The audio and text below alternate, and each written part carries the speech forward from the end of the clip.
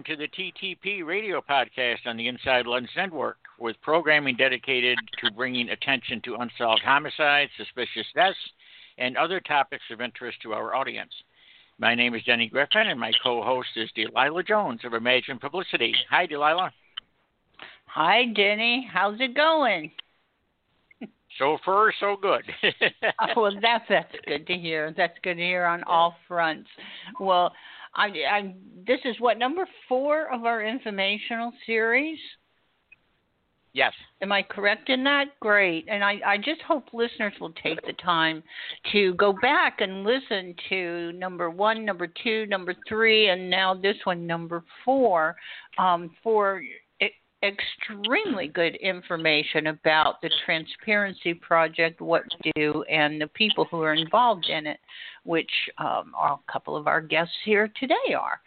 So that being said, I just want to put it out there that some of the podcasts on the Inside Lens Network highlight criminal cases, which in some cases are still open investigations.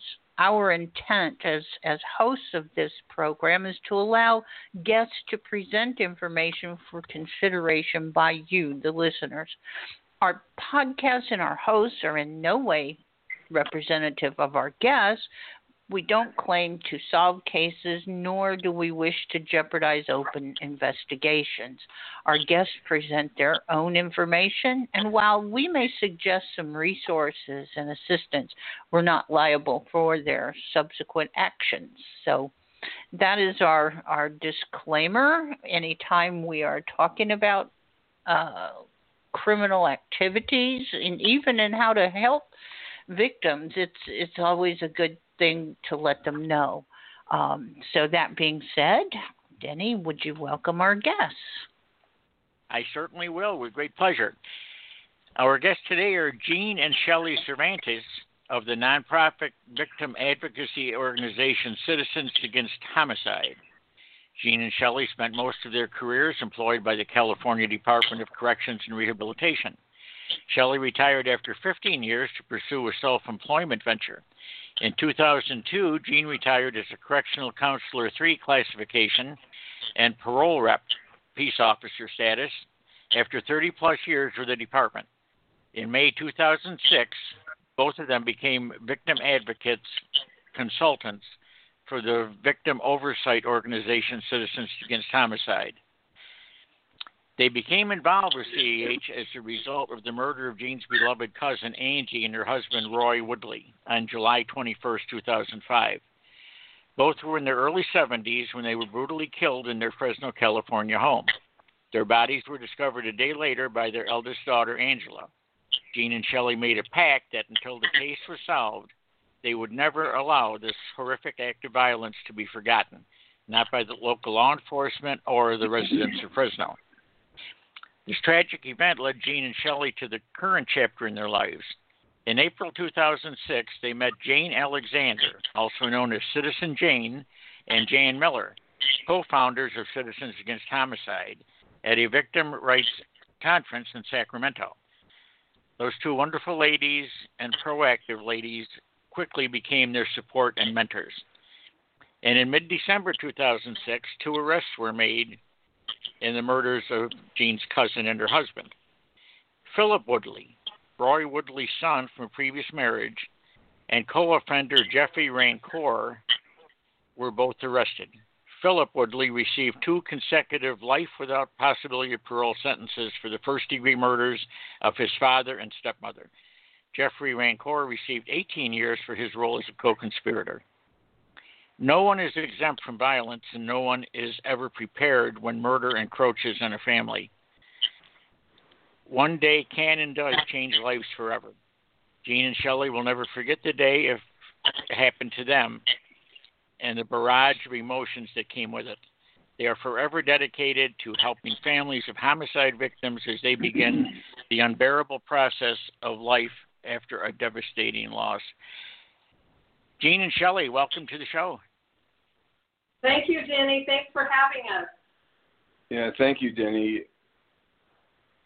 I just want to let the audience know that this is not the first time I've spoken to you guys. We go back actually several years, and it's been we met in person on a couple of occasions, and then by phone and email and so on and so forth. And when I wanted to do a segment or an episode on victim advocacy, you of course were the first ones to pop into my mind. So thank you for accepting the invitation to be with us. And Well, I think I'd like to start right off with this. Gene, why don't you tell the audience what a victim advocate does to assist the survivors of victims of homicide? I'll be glad to, Denny. Again, thank you for having Shelley and me on your podcast and giving us the opportunity to share what Citizens Against Homicide has to offer families of murder victims. As victim advocates, Shelley and I provide emotional support, victim rights information, and assistance in filling out various crime-related forms. We may sometimes accompany victims and their families to court for trial and sentencing in the cases where a guilty verdict is rendered.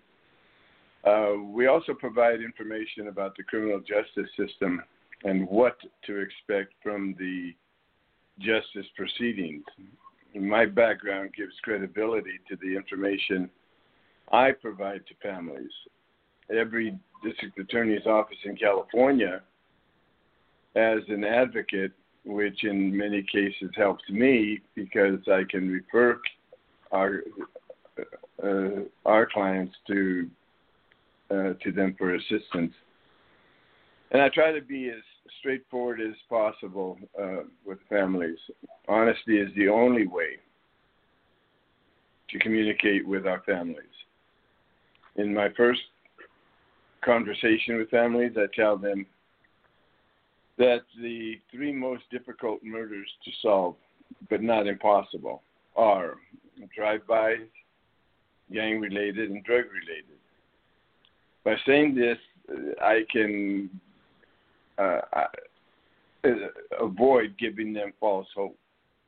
I do reassure the families that no one deserves to be murdered, and that Citizens Against Homicide will work diligently as their advocate with detectives to bring justice for their loved one.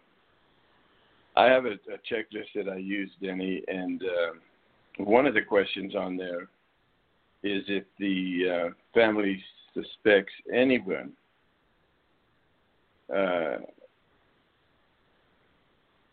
that might want to do harm to the family member that was murdered. And I remind them of the 5 commonly accepted motives for murder, and that's profit, revenge, jealousy, to conceal a crime, or to avoid humiliation or disgrace. I do that in the hopes that they could say, oh, well, Joe Blow was jealous because he suspected my son, who was, say the son, of having a crush on his girlfriend. But, something like that. But anyway, I also act as liaison between families of murder victims and the law enforcement agencies charged with the investigation. My conversations with detectives, more often than not, flow with the subject matter that pops up, sort of like playing it by ear. I make every effort to convince the detectives that are working the case that all the family wants is answers, and they want to know that their loved one's case is being worked. In cases where the murderer of their loved one is in prison, I have, when logistically possible, accompanied families to parole suitability hearings.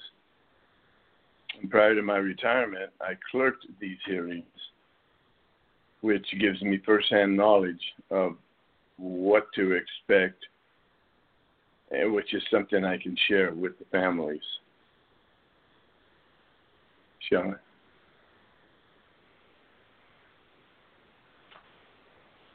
Jenny, speaking of parole hearings, I'll piggyback to Jean's comment. A big part of my job is helping families with parole opposition letter writing campaigns. We need to do everything we can to help keep convicted murderers in prison where they belong for as long as the state laws allow. We always feature these letters in our CAH newsletters, on our CAH Facebook page and website to get this information out, and it's proven to be very successful. I also work with a California-based billboard company in facilitating reward for information billboards.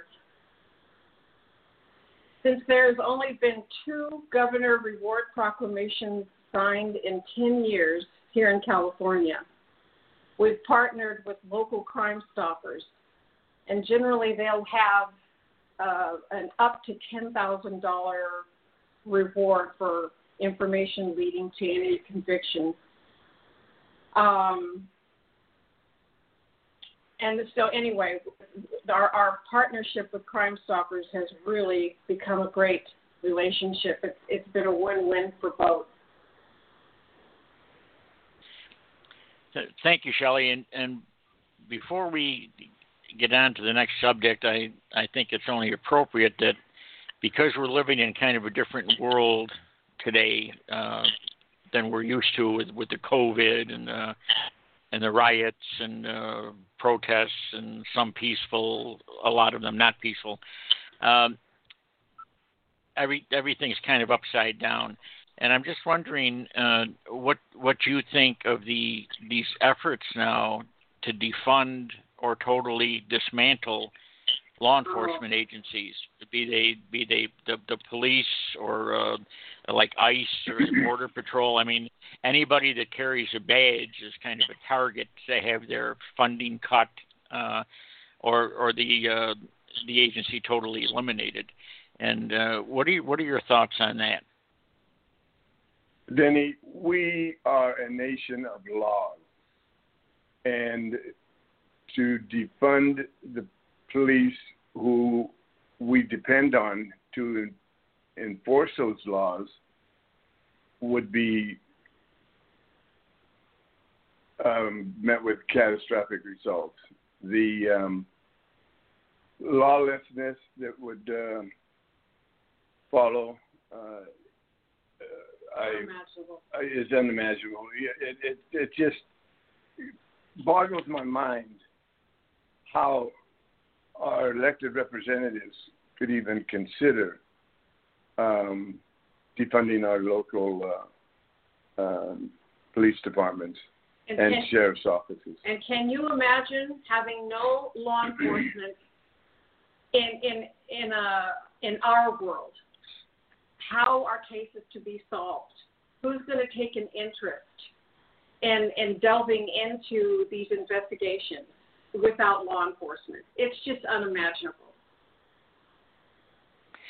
It is indeed scary to me, and I don't want to speak for either of you, but it's just my personal opinion is I am very pro law enforcement, and we need them, and I appreciate what they do for us. On the other hand, you may or may not agree with me, that on occasion, I've heard figures of 99% of the police and agents are great, but there's a small percentage that sometimes maybe should be in a different line of work. And those are the areas that I think if you run into a person like that isn't quite up to the job, then yes, they need to be weeded out. If they are actually doing criminal activities, then they need to be prosecuted. and they need to have something in their record so that the next agency down the road doesn't hire them and Right. and put back on the street. So there's got to be some type of accountability, I believe. But those are the minorities, but they do exist, and we have to acknowledge that, and they have to be addressed. But shutting down the whole department or penalizing everybody else, including the citizens that need the protection, I don't believe is the way to go. Like you say, I think it's absolute insanity. It is, absolutely.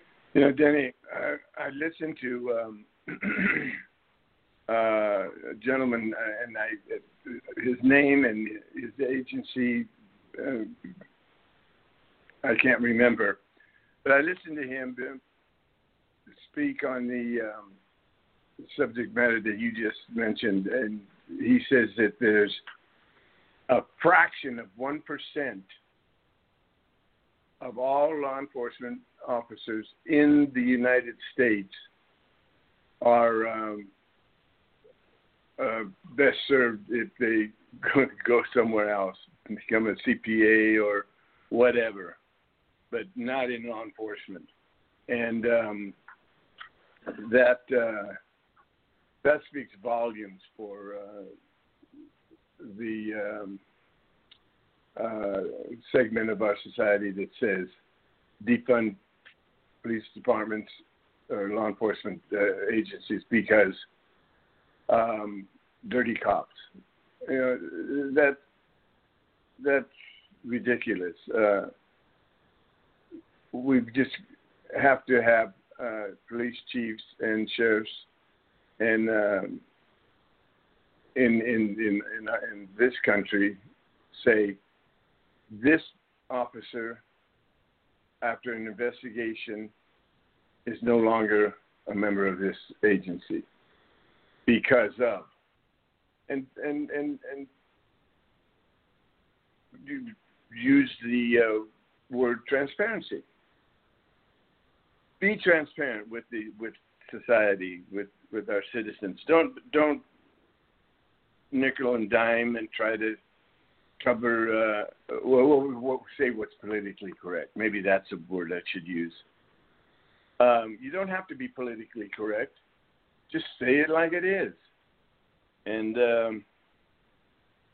so I agree. If somebody's burglarizing your house, you're not going to call the protesters, the rioters.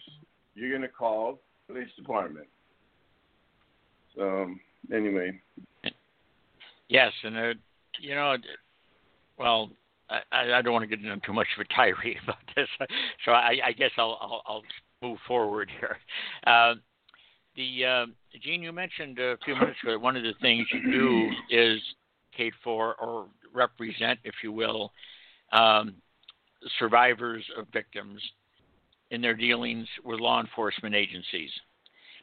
Now, I want to talk about that for a minute because I believe that several of our listeners today will fall into this category.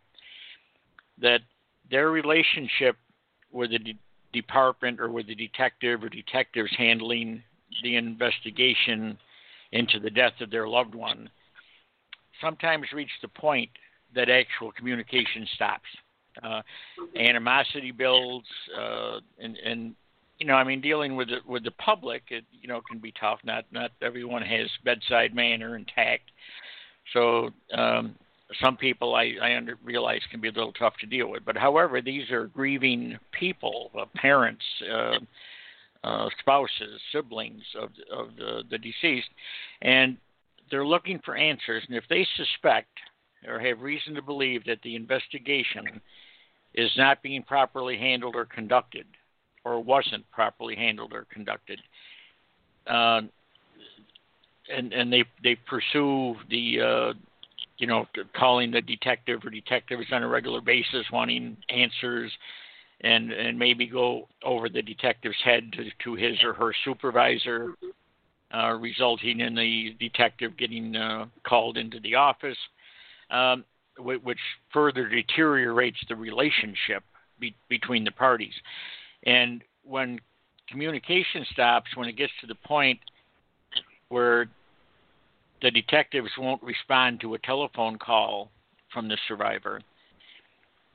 Everything kind of comes to a halt because no information is being passed either way. If the survivor has information of a possible lead or a suggestion for someone to be interviewed, the detectives won't answer the phone and will not return a voicemail. And I think it's critical to somehow keep the lines of communication open. And that's where an organization like CAH, I think, can be invaluable because, again, when there's no communication, it really sets everything back and actually has kind of come to a standstill. And if a neutral party such as CAH can intervene on behalf of the survivor and develop some type of relationship with a detective, it doesn't have to be a love relationship, but at least a communications relationship, then there's a better chance of keeping the survivor up to date and being able to pass other information or suggestions from the survivor to the police. Do you share my feeling there about the importance of the communication and the family, the next of kin? I don't think should ever allow it to completely stop. When it gets to the point where they just can't deal with the detectives any longer, the detectives won't deal with them, I think it's critical that they contact CAH or a similar agency to try to get things back on track. What are your thoughts?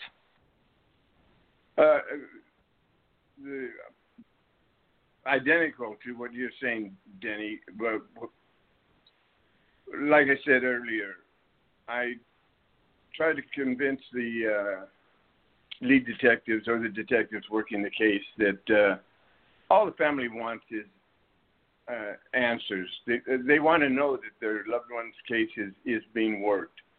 And the communication that stops as a result of frustration on the detective's part. They're not going to give information, certain information to the family that would jeopardize or compromise the integrity of the investigation. But what law enforcement sometimes forgets is that we go to bed thinking about our loved ones. We wake up every morning thinking about our loved ones. So their loss never goes away. And this is something that law enforcement needs to understand. This is something that we try to convey to law enforcement. You are all we have here. And you're our only connection to hopefully finding some resolution to our son's murder or our daughter or mother. And they need to practice some compassion sometimes. This happens more than not, Jenny. After so many months, there are new cases that detectives have to start working, and families kind of fall to the wayside. So this is a real important part of what we do to help victims. Then what I do, Denny, is I, as a liaison for the family to the law enforcement, I make sure that I pass on any information that the family gives me. Oftentimes the families don't know how to handle the information that they have regarding a possible suspect or a lead. And I tell the family, give me the information, I'll pass it on. And I identify myself as a advocate for Citizens Against Homicide. And the detective, okay, fine, that's cool. And then when I tell them about my background and that I've been on the investigative team for homicides within the prison walls. They all of a sudden perk up and say, "Oh, okay," and then they're more cooperative with me, and they realize that I'm one of them, they're one of us, and I convince the family or tell the family they're on our side. Yep. They're not the bad guys. The bad guys are the ones that killed your son or your daughter or your mother or father. They're the bad ones. So I pass the information on from the family to the law enforcement detectives, and I make sure that they understand that this is a lead that you can't miss. The leads because the leads that are missed, or a lead that doesn't get immediate or coverage in a timely manner and thorough manner, could be the most important lead they get for the case in the case. And that my background helps. And yes, if I can convince the families that, take a step backwards, accept the fact that what the detective is telling you is true, then be patient. And I go back to the police, the detectives, I tell them, can the family call you once a month? Or can we call you once a month? Get an update, even if there's nothing to report. Just to let the family know that we're checking for them, and yes, they are continuing the investigation. Just to give them an update, just so they know that it hasn't been forgotten.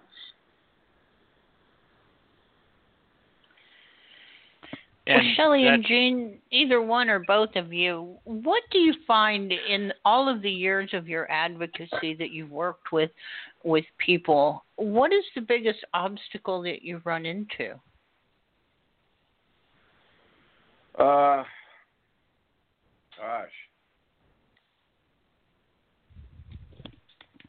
Well, I think it's the communication.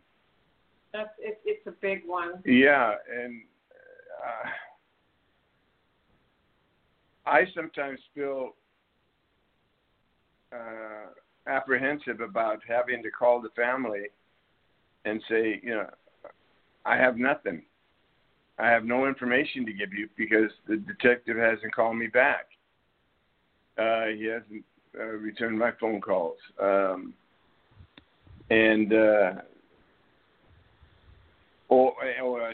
Or the detective says, I have no standing in the case, so they're not going to talk with me. And in those instances, I ask that the family type out something that that they're giving me permission to act as their advocate, and have it notarized. And this is something that I that's how email to the detective, and then they're a little bit more understanding and cooperative. You mentioned obstacles. One for me, and the most heartbreaking today, is having to deal with the massive amount of parole releases, inmate releases in our state anyway. As a victim, we never ever would think that we'd see a day where murderers would be released, that they would get that privilege to get a second chance when our loved ones don't get a second chance to live. And this is the most heartbreaking part for me, because I'm on the phone with families. How could this ever happen? How could they be released? How could this be happening to us? And I have no answers. it's the worst time ever for a victim advocate. The scales of justice have tipped completely the opposite direction. Yeah. So that's the roughest part. That now are these people, these lowlives, Berman, that murdered my loved one, is now being paroled to our communities. We have a governor who believes in second chances and redemption, and firmly believes that education and rehabilitation is going to change these people. And we're just absolutely in shock. Yeah, our governor believes that, and there are numerous examples where the murderer is released from custody and goes out and kills again. Yeah. Or a rapist is released from custody and goes out and rapes again. Yeah, okay, second chance, okay, for the petty thief, the burglar, the governor, however, is releasing guys who have been convicted of murder, first degree, second degree, and isn't giving any consideration to the families. None. And a lot of times I will put that in the letters, in full opposition letters. Please put yourself in the shoes of this family, hoping that maybe we can tug at the hearts of the parole board, but it's not so successful today. Yeah, well, and it's a matter of re-victimization, and you know, as a survivor of a tragedy like this, how many times can they take being re-victimized? I mean, every time this person even comes up for parole, or every time they have to attend a court hearing, it's bringing it back up and back up and back up. Oh, it is. And you just can't imagine what these families go through each and every parole hearing. It's heartbreaking, Delilah. It truly is. And, you know, is there any solution? Is there anything that, as advocates, we can do that will let up on some of this? I mean, you know, they go through this for the rest of their lives. People think that once you catch the murderer or you know, whatever criminal crime they committed and get them behind bars, then you have received justice. Well, not really. No, and there it isn't.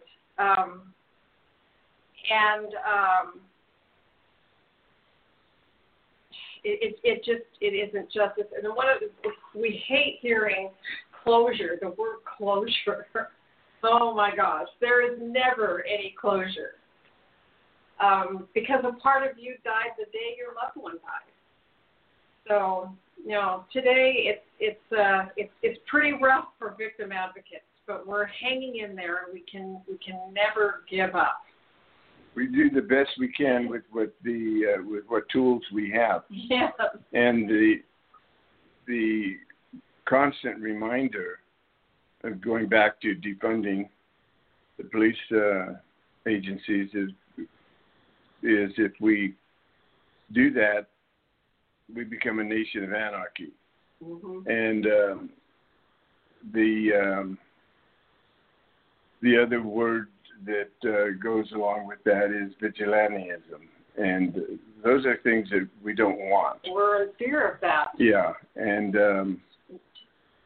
I have no definitive words to say that would shed light on how advocates could have an impact on the problem, other than just keep plugging away and keep reminding the detectives, work the case, and keep us and the families informed. Exactly, and voting accordingly is so important. We try to tell our members that you need to vet candidates. You need to make sure that they are victim friendly and not inmate friendly. So it's just voting is very important today also.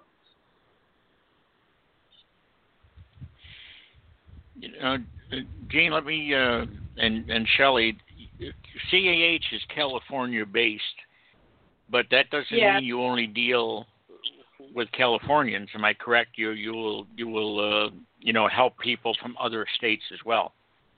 Absolutely, nationwide, and some abroad. Yeah.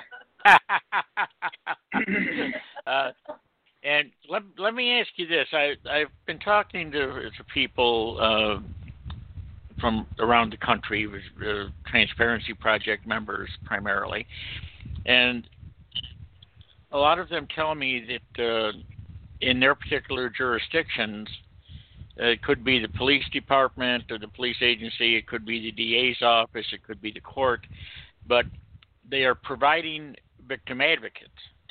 And now I've heard both good and bad. Some people have said that they're satisfied with the advocate assigned to them by the department or the DA's office, and others have said they never quite got the feeling that person was truly on their side. That the paycheck's getting signed by the county or the city or whatever it is, and that that maybe the loyalty was more toward the agency than actually getting answers for them. Have you heard of any of this and gotten any feedback about how those programs work? Yes. You're right. We've had a handful of cases like that where the detective has been apathetic, and I attribute that to laziness or fear that they're not going to be able to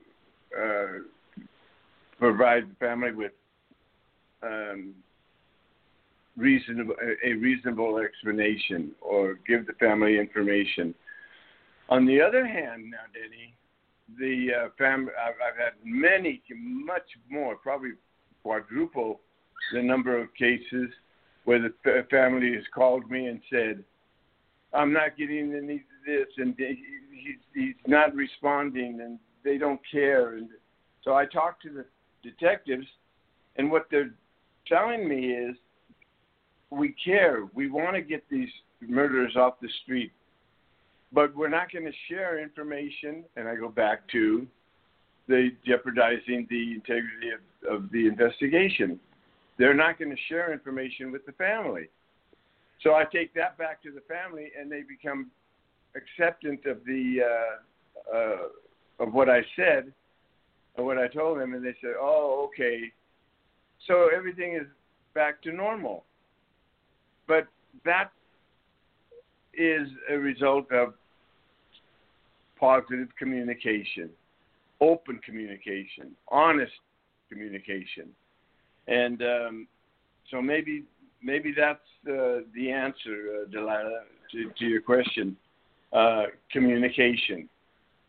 Well, and we've had a few cases where the DA's office, the victim advocates for the DA's office have they've been a little less than forthcoming and compassionate, and that is when families should probably give us a call, because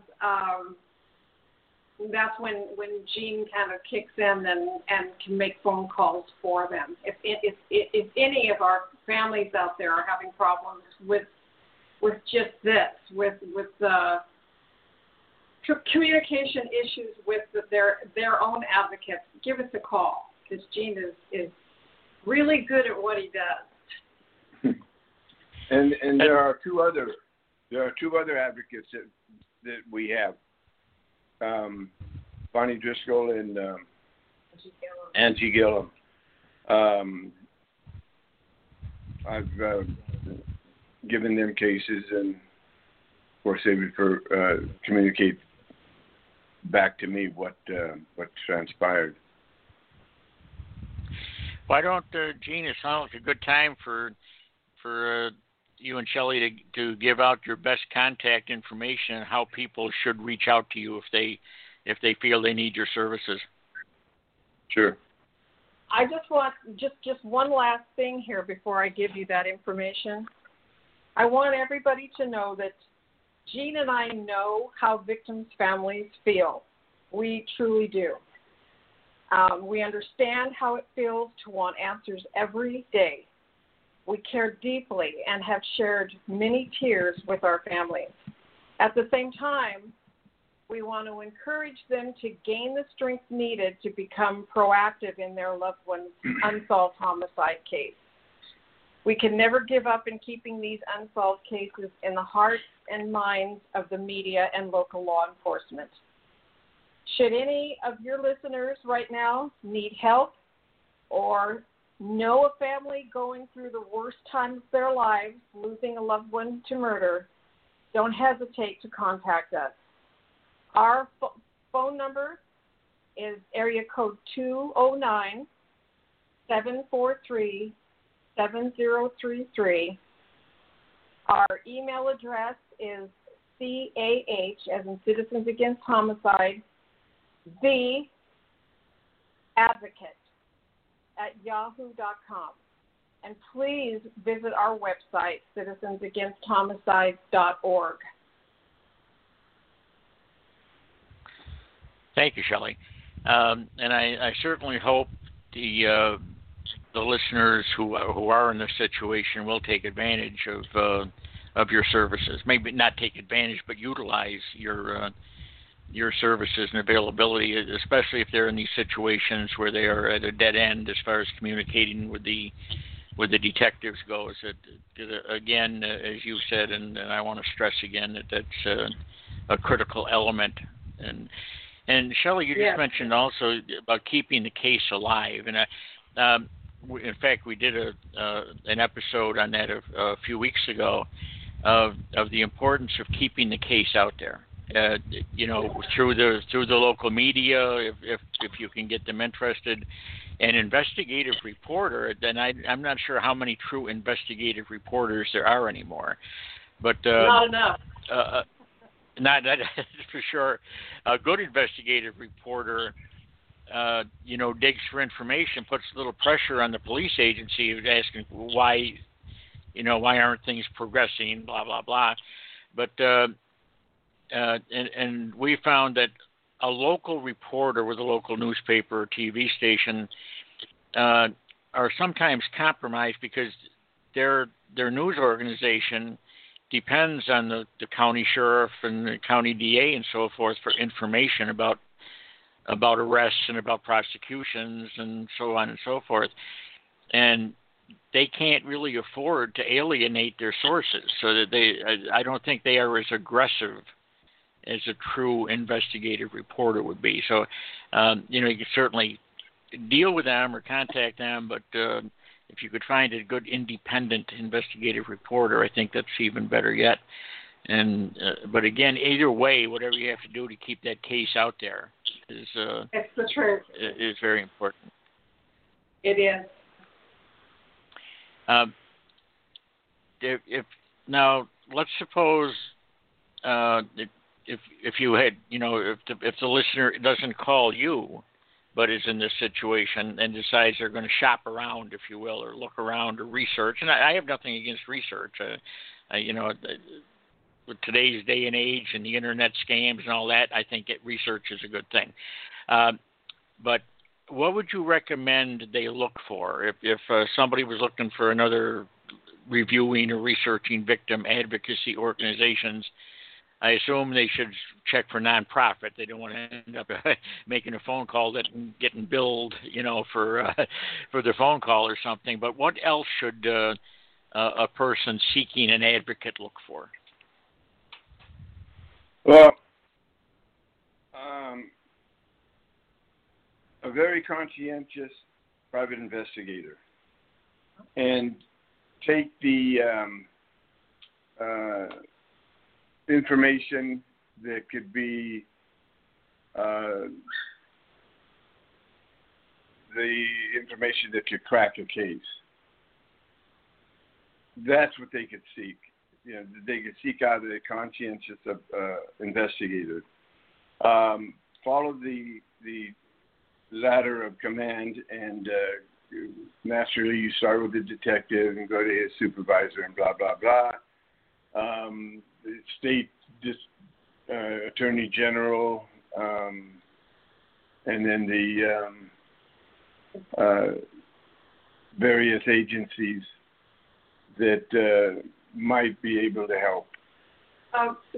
Yeah, and then on the other side, look at whatever a family may need in services, like if they have, if the inmate is soon going to be coming up for parole, search parole opposition advocacy groups, or if someone has just recently lost someone, you've got to do your homework, you've got to search. And we really, in our organization, try to cover all bases. We're there from the beginning, and we'll be there through the court process and after. So the search and whatever you're looking for, put that in there, get the information you need. Just know that we try to cover all bases with our organization. And we want them to understand that, like Shelley said earlier, don't give up.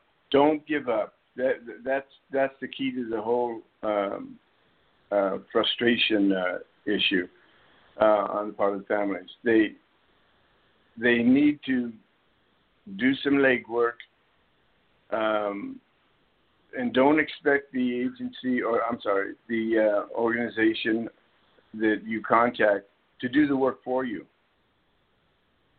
You have to put your foot forward and say, this is what I want to do. Yeah, you've got to become strong and proactive. Get on social media. Start a Facebook page in honor of your loved one. Get that information out. Keep a journal.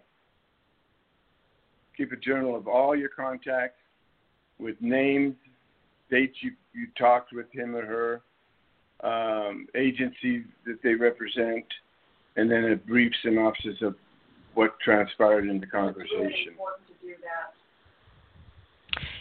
Yeah, Gene, I'm glad you mentioned that, because the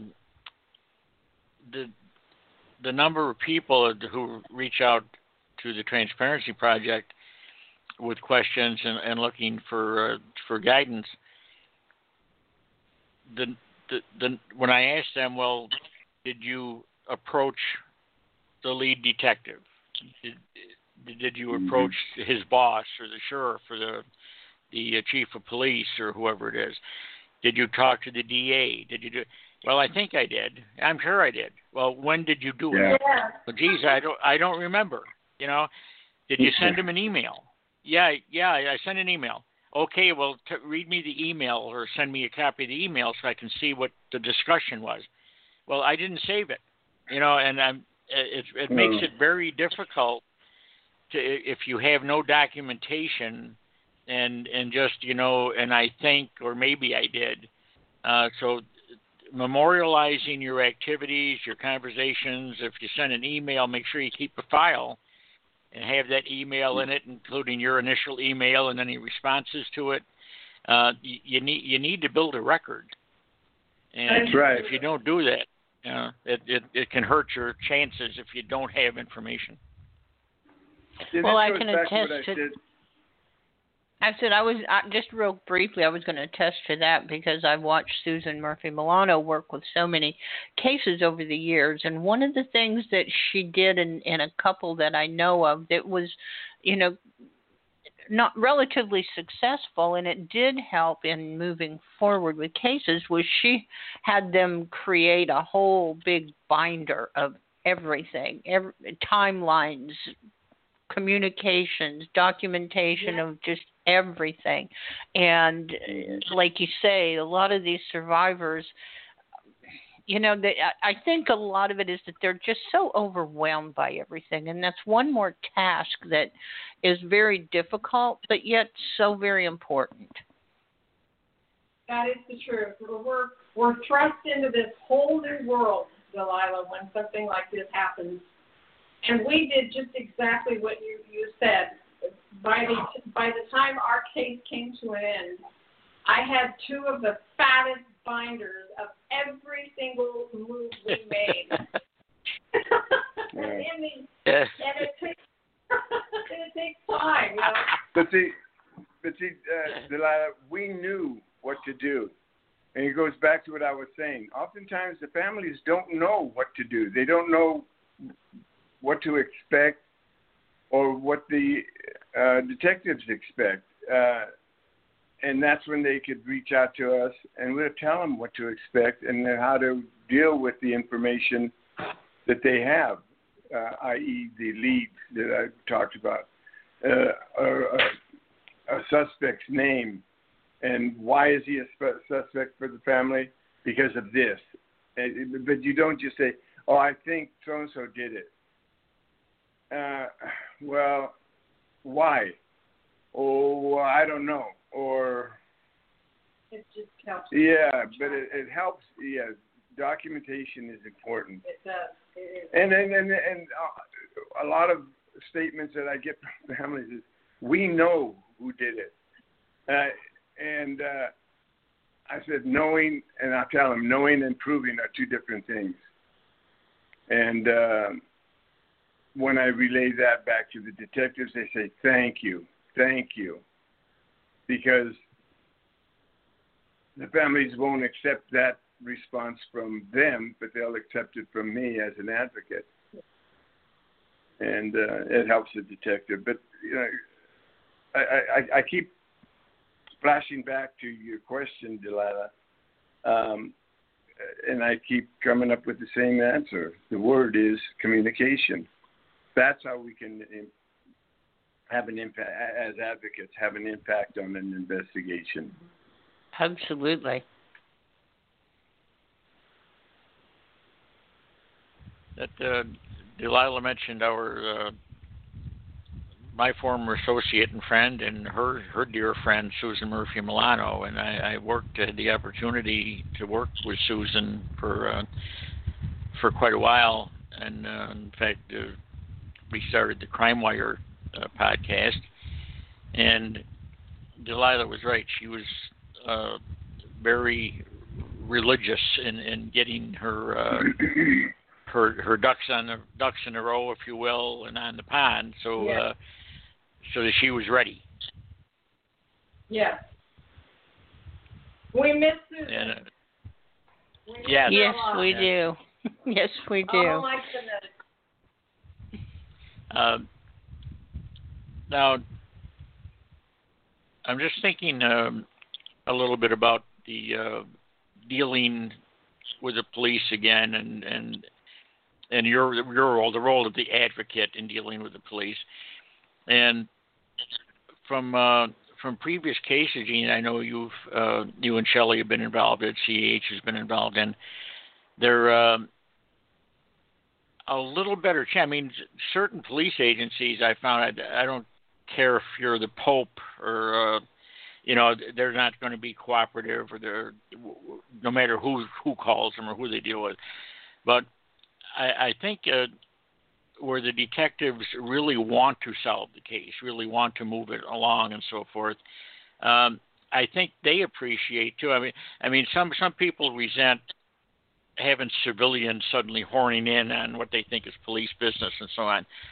But I think the good ones that if their bottom line is let's get this thing solved, let's get the, as Shelley calls it, the resolution here and justice. Yes.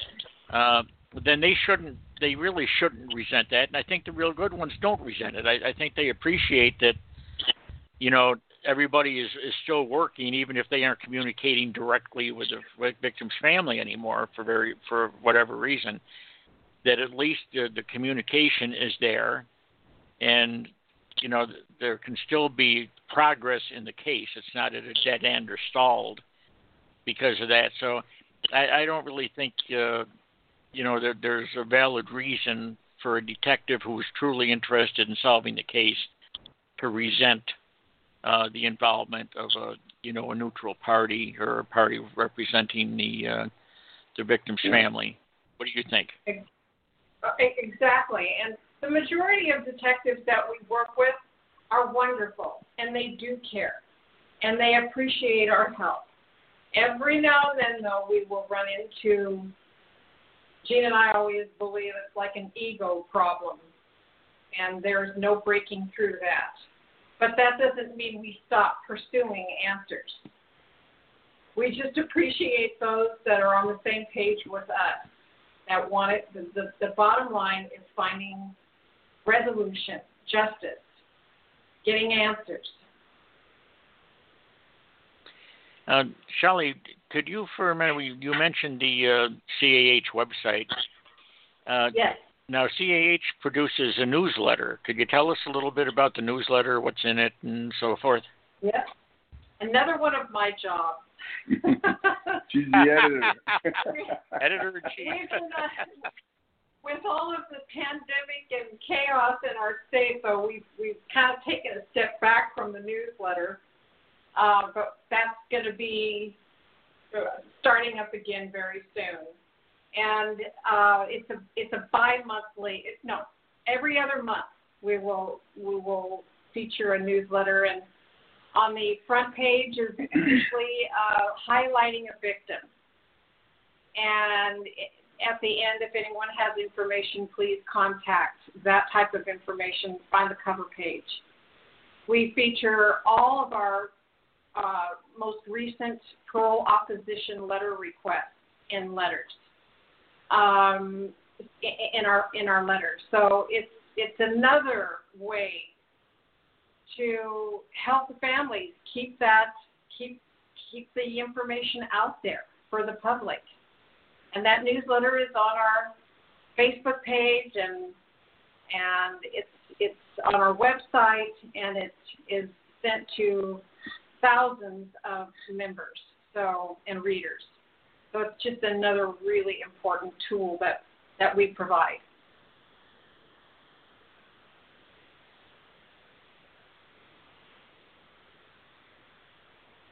You want to tell them how to get a copy of the letter? Or actually, they could read it on our website. Yes, they can read it on our website. Or if someone would like to be, if most of our readers are receiving the newsletter via email, but if there are many out there that prefer to get a hard copy, and just send us an email if with your information, and we can get that letter to you automatically every other month. Okay. Thank you very much, guys. Our time is about up here, so we're going to have to thank you both for being with us today and sharing your story and the story of CAH and your insights. And thank you for all that you do to help survivors. And thanks also to our audience for listening. Until next time, stay healthy and stay safe.